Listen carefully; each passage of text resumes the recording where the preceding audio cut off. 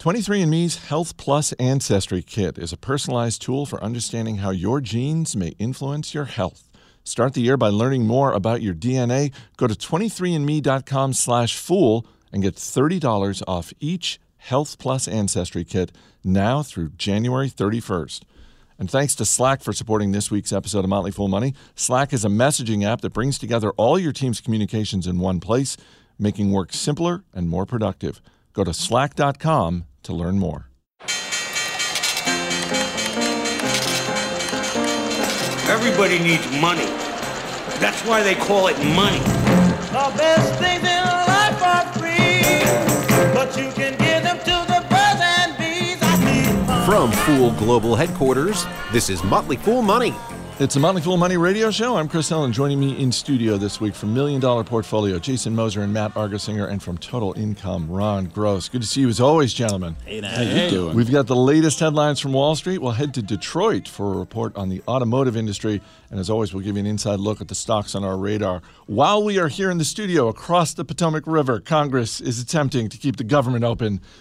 We have no say in that, gentlemen, so we're just going to stick to the business world. Well, I mean, technically we do have a say. I mean, these yahoos that are, not able to make this work, I mean, our say should just be to kick their asses out of their cushy little seats, right? I mean, they got one job. One job. Hot and take. They can't make it work. Hot take, and we haven't even gotten to our lead story. We're going to begin with the corporate version of The Bachelor. The list of cities vying to be home to Amazon's second headquarters has been pared down to 20. And according to odds makers in the UK, here are the favorites. Boston, 3-1 odds. Atlanta and Austin, Texas, both 7-2. Pittsburgh, and something I like to refer to as Ron Gross country, Montgomery County, Maryland, both 8-1. Ron, how you feeling about that? Chris. The proposed site in Maryland is 1.9 miles from my home. Get comfortable. Oh, there are pros and cons here. Obviously, Amazon says they're going to spend $5 billion in the area. They're going to employ 50,000 folks. It should be great for the economy, the local economy, wherever they relocate. Certainly, taxes will be generated for that municipality. But the negatives in terms of traffic and prolonged construction. And how are you going to put the people to school, like the kids? I mean, it's not just 50,000 people. It's 100, 150, 200,000 people once you take into account entire families. I think you better be careful what you wish for. This could be a big problem. This is the most stressed I've ever seen. 1.9 miles. Did I mention that? The value of your house might double, though. That's one thing to think about. Yeah. Now, Seattle home prices have gone up 17% from a year ago, if that's any indication, and they've been around there for a while. So that is the plus side, and I'm not one to look a gift horse in the mouth, but this is shaky. I mean, these cities and regions, they're spread all across the country. But I mean, if you're betting, Jason, aren't you betting on probably at least the eastern half of the United States? I mean, they got Seattle.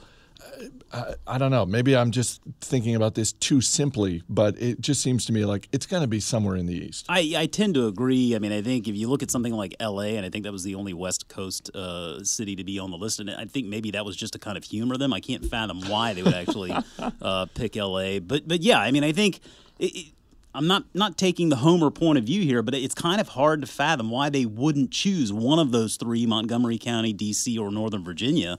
The other one that I think probably comes into play here is Atlanta. Very affordable living down there, and it is obviously growing very quickly, but there are plenty of places to live sort of outside of the Beltway there.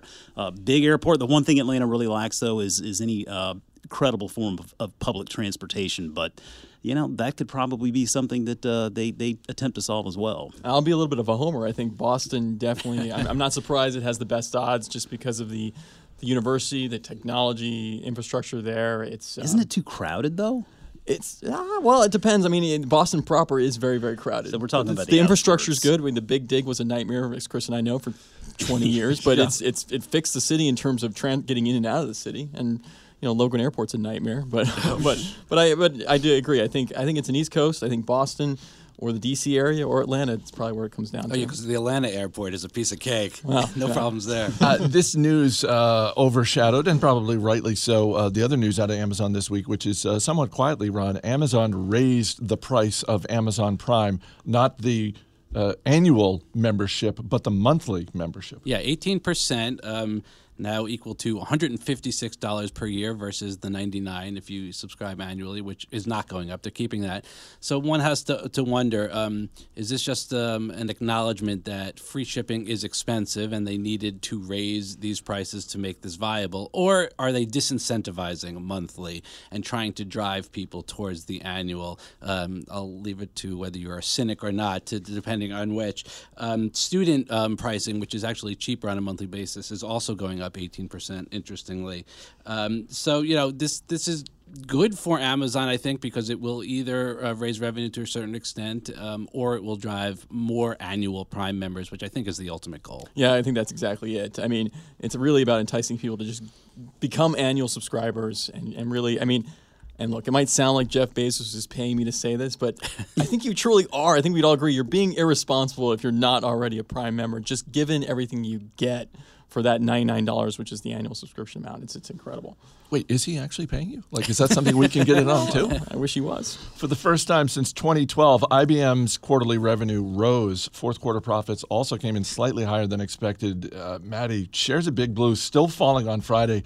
So for anyone who thought, hey, they've broken the streak, they've turned the corner, not quite. No, you think the first time you grow in 6 years might be, and by the way, they used all the right buzzwords in the press release. You got blockchain? You got enterprise, you got cloud, you got blockchain, you got artificial intelligence. Wait, I was kidding. Blockchain is actually... Blockchain's in there. Well, what do you think the Blockchain B is in there. stands for, Chris? gotta be come in on. there. They could have thrown Warren Buffett in there too. They didn't, but they thought about it. I mean, this is so. But yeah, all of that wasn't enough to get investors excited. We are only talking about revenue growth of 3%, by the way, year over year. So it's not really a big mover.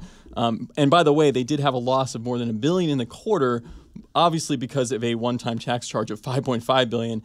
That's a tax that they're going to have to pay on accumulated foreign profits in order to bring cash back. It's also they're lowering the valuation of the tax credits they had because at a lower corporate tax rate, they're just not worth as much.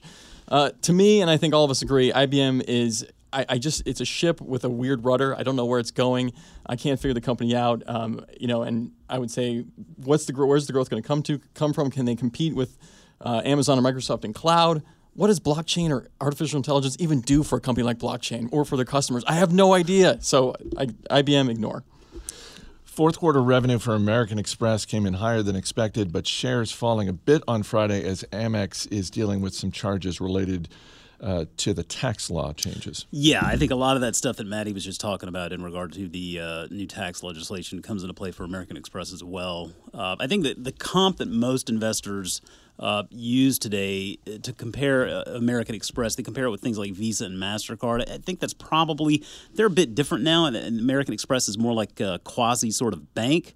It's interesting to note that while they will continue to pay their dividend, they're suspending their share buyback program for the first half of 2018 in order to build that balance sheet back up.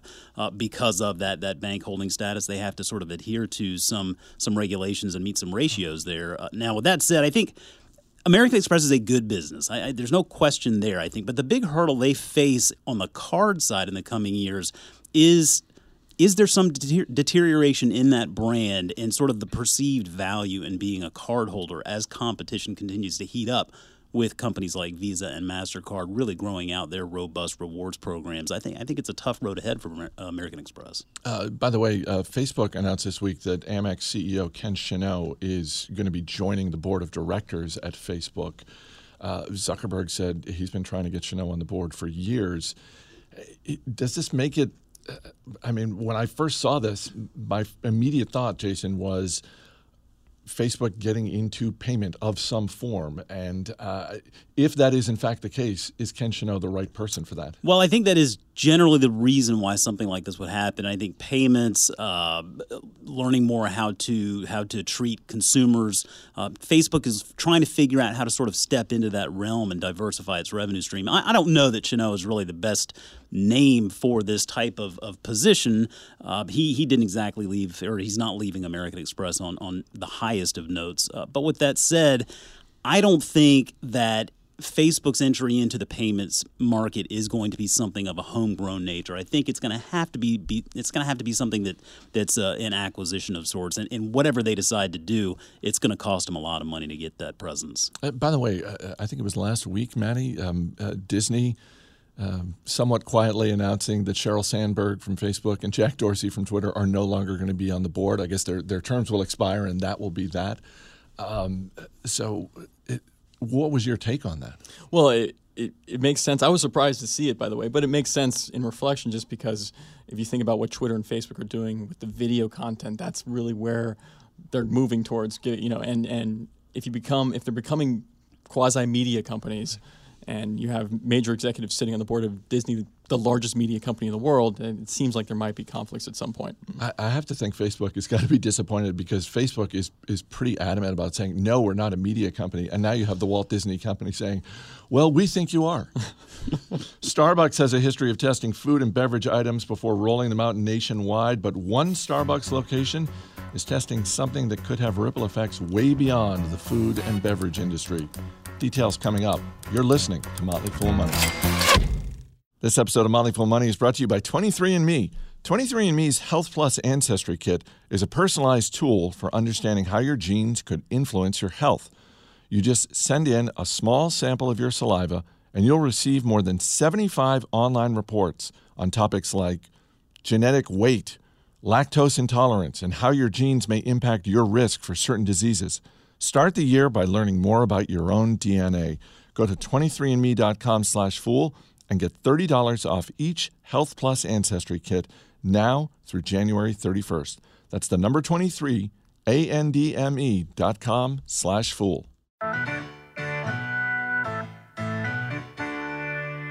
Welcome back to Motley Fool Money. Chris Hill here in studio with Jason Moser, Matt Argersinger, and Ron Gross. Shares of Lionsgate Entertainment up more than 10% this week on reports of a possible takeover. What do you think, Maddie? Someone going to go out and buy themselves a movie studio? Actually, I think so. I mean, we've already seen this happen in the last several years. And so, yeah, I mean, I think I'm not surprised there's chatter out there. I think Amazon, Verizon, and sounds like CBS might be potential suitors for Lionsgate.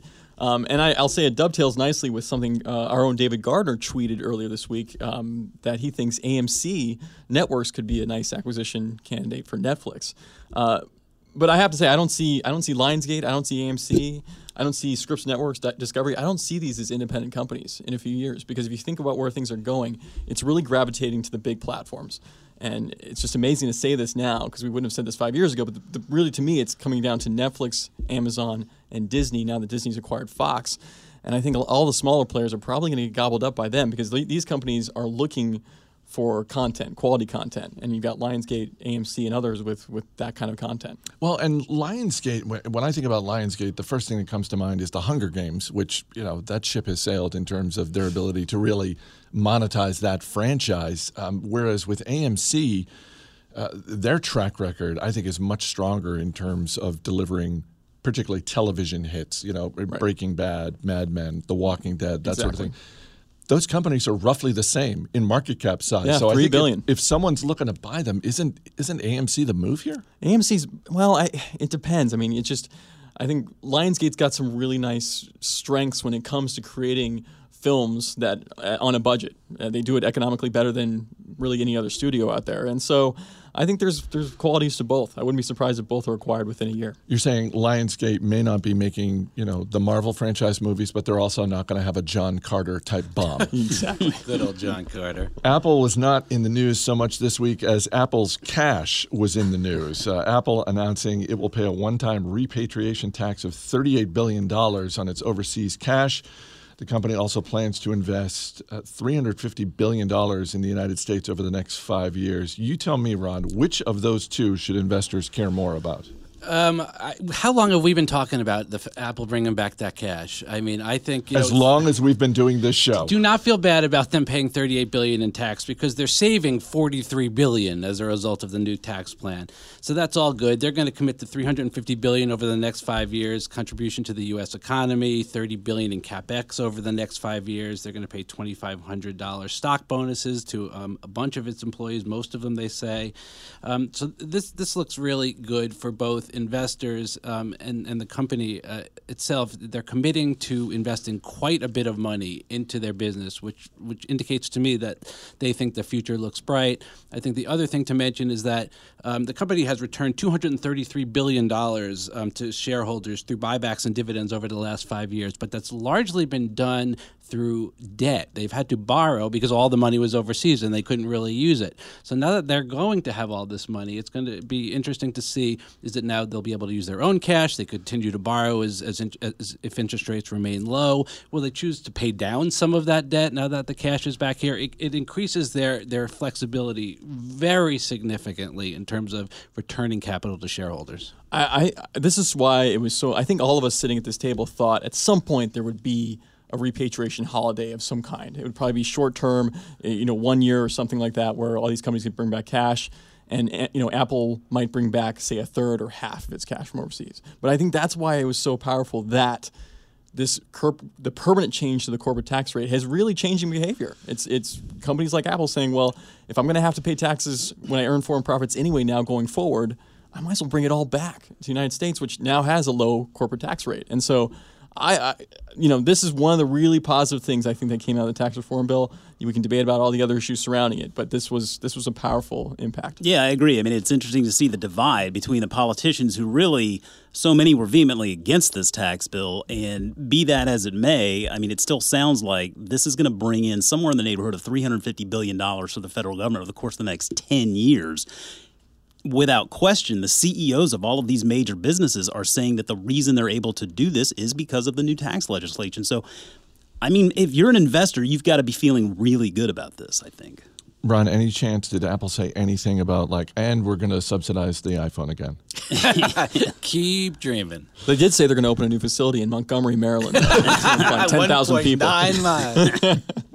The war on cash may have a new ally. Starbucks has begun testing a cashless store in downtown Seattle. One Starbucks is now accepting only cards and mobile payments. And Jason, if you are Visa, among others, I think you're doing everything you can to make sure that this test succeeds. Well, Chris, while I am a huge proponent of the war on cash, as we've discussed many, many times before, I actually don't agree with stores going completely cashless.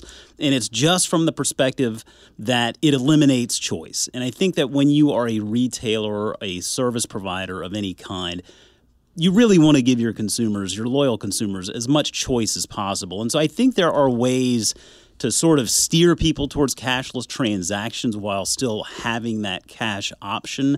You just make it a little bit less explicit. But we've seen this with other restaurants. I've seen there was a piece in the New York Times that talked about some restaurants that were doing this as well. And I think it's taken some consumers by surprise. And I think generally speaking, payments are moving more towards the electronic side. But I think having the cash option is still probably pretty important. When is the last time any of us used cash at a Starbucks? Is that a big piece of their business? I can't imagine. And again, I'm not arguing that at all. I think you simply want to have that option because some people are going to use it, and God forbid your phone battery dies. I mean, you can't hack a $5 bill in my hand, right?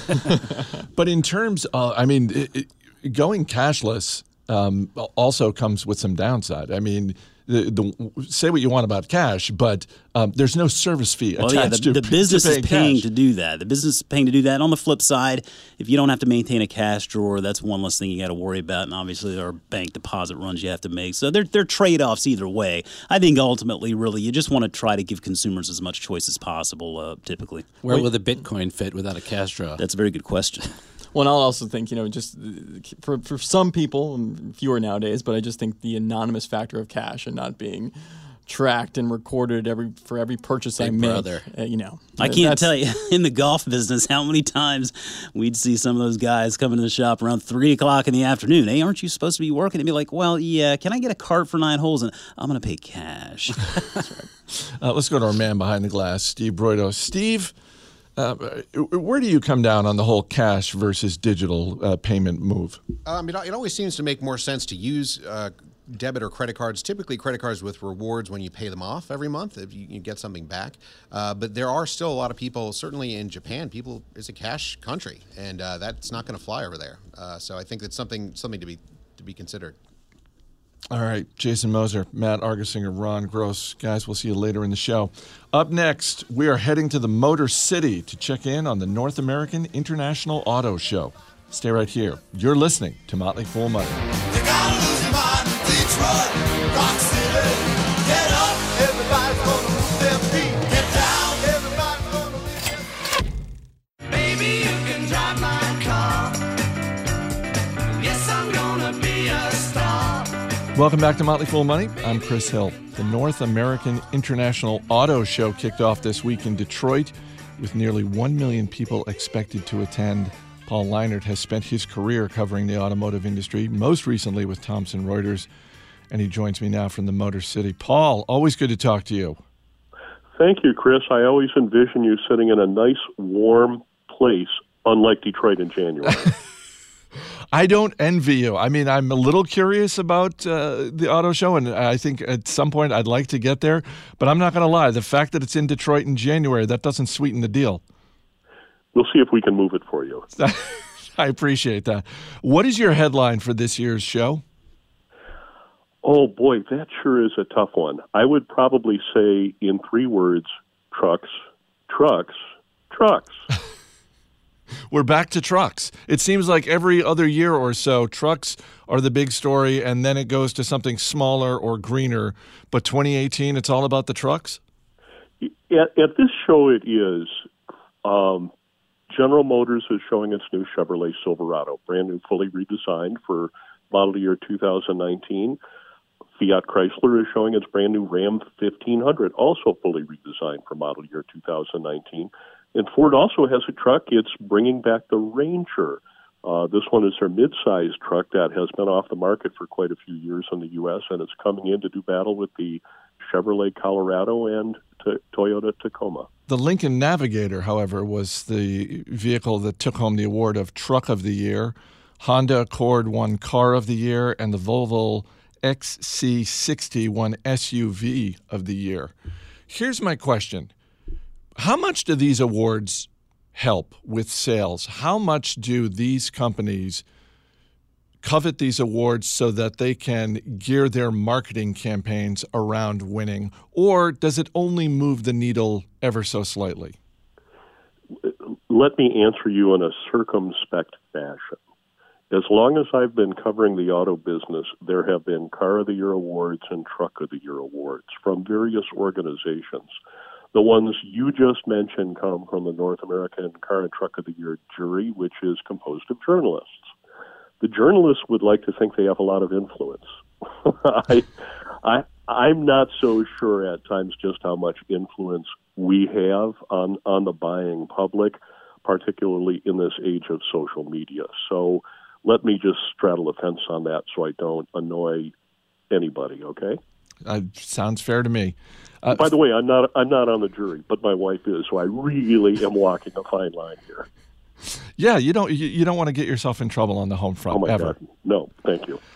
Ford Motor came out on Tuesday with some pretty disappointing guidance for 2018 and even beyond that. And I'm wondering, to what extent does that dampen the mood at an event like this? Or is that just something that is confined to Ford Motor itself? I would say Ford has some unique problems of its own. And its stock the next day took quite a hit as investors reacted to that news, that disappointment, if you will. The general perception is that Ford is lagging behind the other guys. It even seems to be lagging behind General Motors here in its hometown in terms of doing more to electrify vehicles, doing more to bring self-driving vehicles to the market. One example, GM said it's going to begin putting self-driving electric cars into commercial service early next year. Ford says it won't have its self-driving vehicles out till 2021, and those won't be all electric. They'll be hybrids. This is something that you've started to focus on more in your coverage of the auto industry, autonomous vehicles, electrification. When it comes to self-driving cars at the auto show, what is the biggest change that you've seen compared to a year ago? I will tell you quite frankly, the biggest change I have seen is actually no change at all. There aren't really any production self-driving cars on display at the show because there aren't any production self-driving cars. Tesla, I would say, is only partially self-driving. Cadillac has just introduced a partially self-driving car. So we're still a ways away from seeing full autonomy, at least in the vehicles that we can buy and lease. Probably 2024, 2025 maybe. That really jives with something I read this week. One Wall Street analyst warning investors who are thinking about buying auto stocks, because let's face it, there's a lot of coverage of autonomous vehicles and electric vehicles. There's a lot of excitement, and all of that is understandable, particularly on an emotional level. But this analyst came flat out and said, and I'm quoting here, "We do not expect autonomous vehicles to produce meaningful revenues before," and the time frame laid out was 2035 to 2040. Now, Paul, even if you're an investor with a long time horizon, that is a really long time to wait. It's a long time for horizon. Meaningful revenue, because that's ultimately what's going to drive the stock.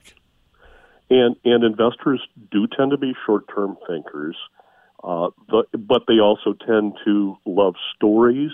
For instance, that primarily is what drives Tesla stock. Elon Musk often has a really good story to tell. The other thing with self-driving cars is they're not going to be high-volume vehicles. We're not going to see any company making 5 million of these a year. It's going to be more like in the thousands or tens of thousands, because these are going to be used at least for the first 5 to 10 years, primarily in big cities to replace taxi cabs and cargo delivery trucks. That's it. I was talking with one of our analysts who was in Las Vegas last week for the Consumer Electronics Show, and there were plenty of things on display that are mainstream, particularly when it comes to home assistants and smart speakers and the next generation of high-definition TVs. But there's also the gadgets at CES that are just sort of on the fringe, that when you walk by them on the trade show floor, you just sort of look at them and think, I have no idea who would buy that or what use that would be in an everyday circumstance. When it comes to the auto show, is there anything that you've seen along those lines? I'm talking about the latter part, where you just sort of look at it and think, Yeah. what is that and who would buy that? Now, bear in mind, I go into auto shows looking for the broader things, for instance, like autonomous technology or electrification technology. I'm a battery geek, okay?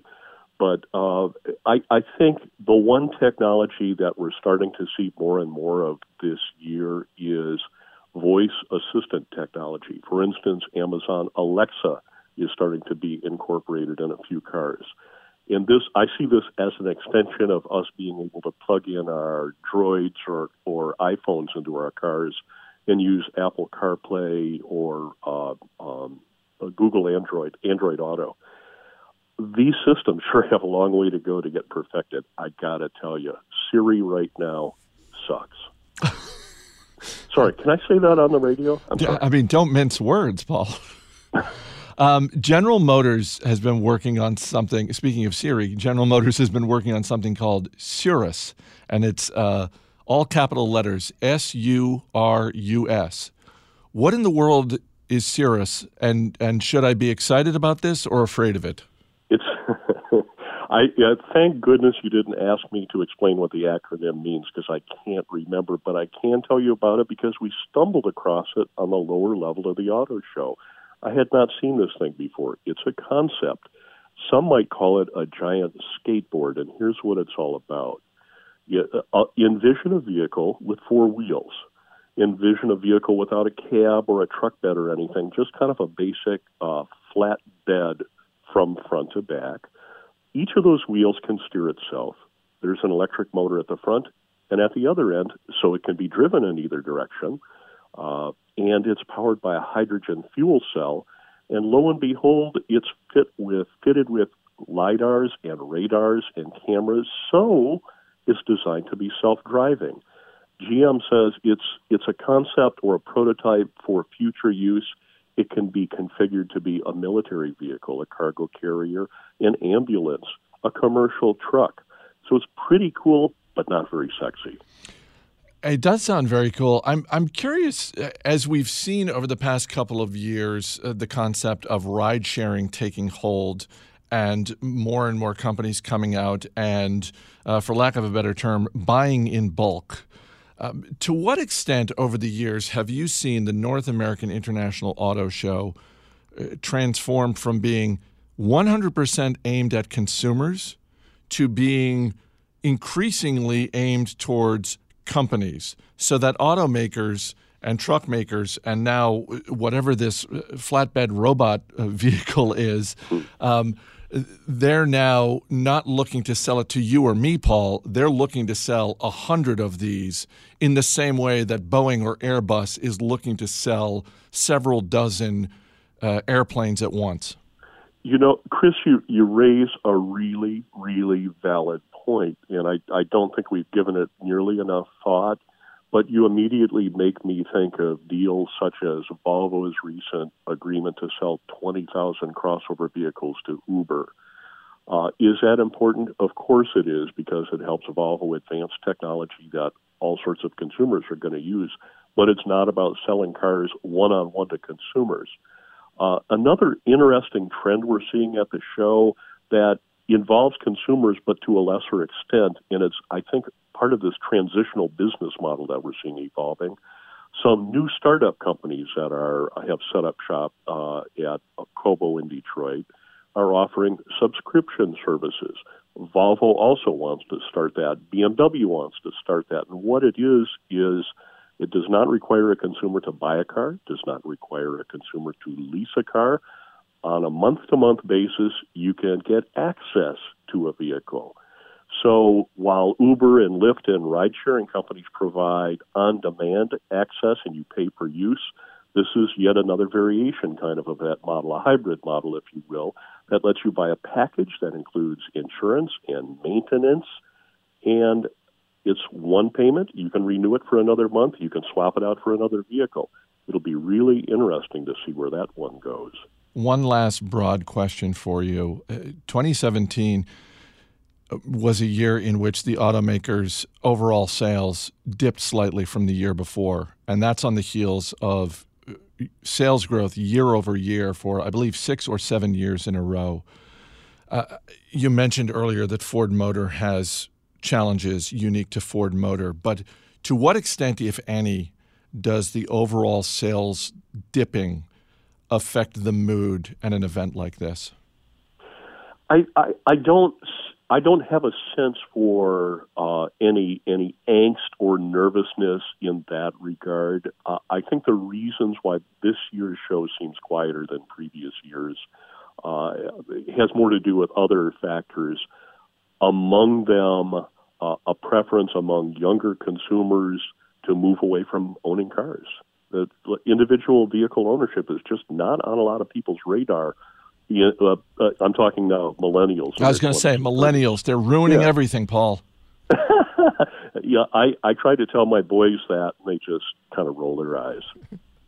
Let's wrap up with a round of buy, sell, or hold. Buy, sell, or hold the likelihood that a child born today will ever drive a car themselves. Sell. So you and I don't have autonomous vehicles just yet, but grandkids, yes. Grandkids, absolutely. My granddaughter, who's 2 years old, will likely never drive a car.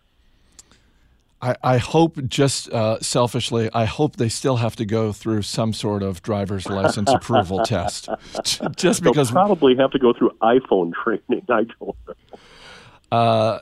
It's trailing Uber in terms of private market valuation, but it appears to be catching on in terms of popularity. Buy, sell, or hold Lyft? Buy. Doing lots of deals with an interesting assortment of people. They're on the muscle right now, and Uber, as we both know, has its own unique set of problems. So that's a great opportunity for Lyft. And finally, it's getting increasingly difficult to find, so much so that the end may in fact be near. Buy, sell, or hold the stick shift? Sorry, as much as I love it, I got to tell you, sell. Paul Leinert covers the auto industry for Thomson Reuters. You can read his stuff. You can follow him on Twitter. Paul, I know it's a busy week. I really appreciate your time. It's always a pleasure, Chris. Thanks much. I got a 1966 Cherry Red Mustang Ford.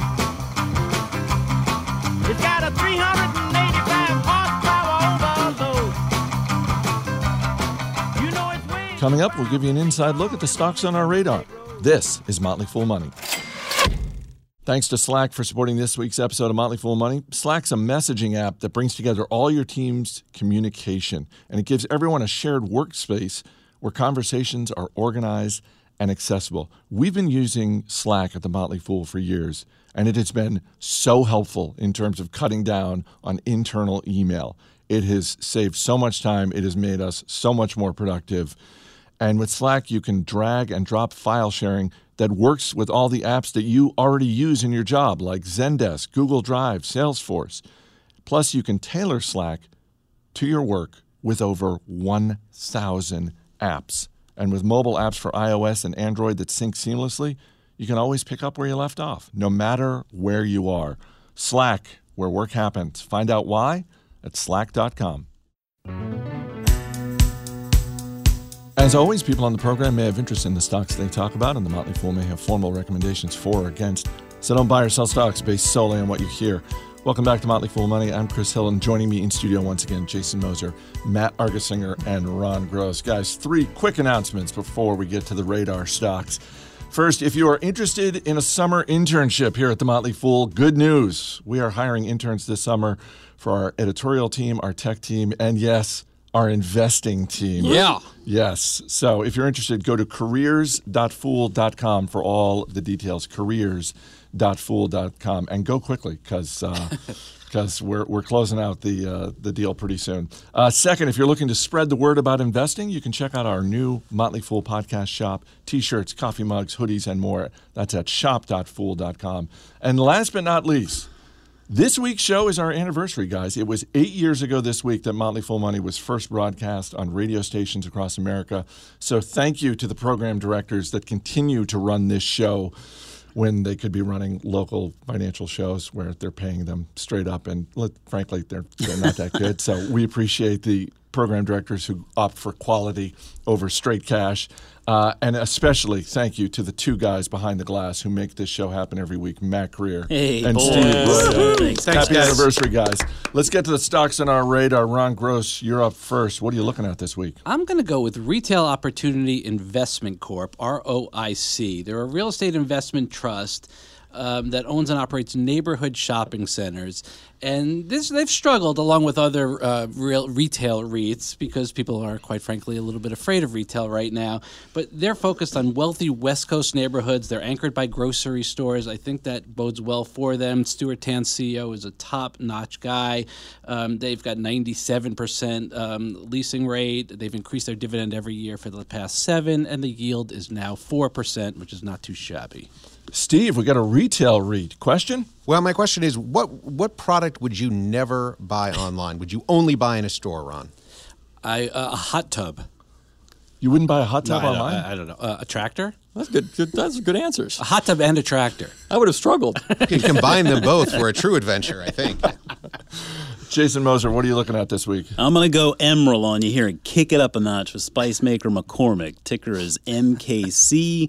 They've got earnings coming out next Thursday, the 25th. And we have this company on the watch list in MDP still because it does fire in on a lot of the qualities we look for in good businesses. Strong competitive position, capable leadership, big market opportunities. And I love the value prop they always spin in that they're responsible for 10% of the cost of the food that you're eating, but 90% of the flavor. And I'm okay with that. But the stock has kind of been in a little bit of a state of limbo since this acquisition of RB Foods. So I'd like to see how that is all sort of coming together. And if for some reason we get a little bit of an opportunity, we might be giving this thing a closer look. You're really hoping they miss, don't you? I wouldn't mind at all. Steve Broda, question about McCormick? Well, we were talking about Amazon moving potentially to Ron's neighborhood. McCormick is a Baltimore company, and are they doing enough to promote Baltimore? Because you don't really associate McCormick with Baltimore. I don't think they are, Steve. And I tell you, we went to that factory in Hunt Valley a few years back, and boy, it is off the radar. I think they could be doing a little bit more. Do they have Old Bay? Because that's when I think about spice and Baltimore. That's it right there. That's the whole ballgame. They've got it all, Chris. Matt Argersinger, what are you looking at this week? This has got to be a first and only, but I have the same exact stock stock as Ron. Wow. What's across the table? Wow. Retail Opportunity Investment Corp, ROIC. Ron hacked Maddie's personal computer. We did not collaborate on this, No. but everything Ron said. Plus, we just added it to our Best Buys Now in $1 million portfolio. And REITs, by the way, have kind of sold off recently. They're one of the few areas of the market that aren't participating in this historic stock market rally. So, yeah, I like the ROIC a lot. Steve Broido, do you happen to have a second question about ROIC? It's funny you mention it. I have the exact same question for Maddie. What product no. would you only buy at a place that would house or be a shopping center or something like that? Oh, gosh. I don't know. I could buy everything online nowadays. Maybe a hot tub, like Ron said. You're going to double up on my answer also? Well, and maybe a car. I don't think I'd There buy a you car go. online either. I just, I got to see it and drive it. Steve Broido, 2 stocks. You got one you want to add to your watch list? I think I'm going with McCormick. All right. Based on principle here. Anything you'd only buy in a store, Steve? Usually shoes. Well, shoes I bought online as well, but shoes I always do better buying them in the store. All right. Jason Moser, Matt Argersinger, Ron Gross. Guys, thanks so much for being here. Thank you. That's going to do it for this week's edition of Motley Fool Money. Our engineer is Steve Broido. Our producer is Matt Greer. I'm Chris Hill. Thanks for listening. We'll see you next week.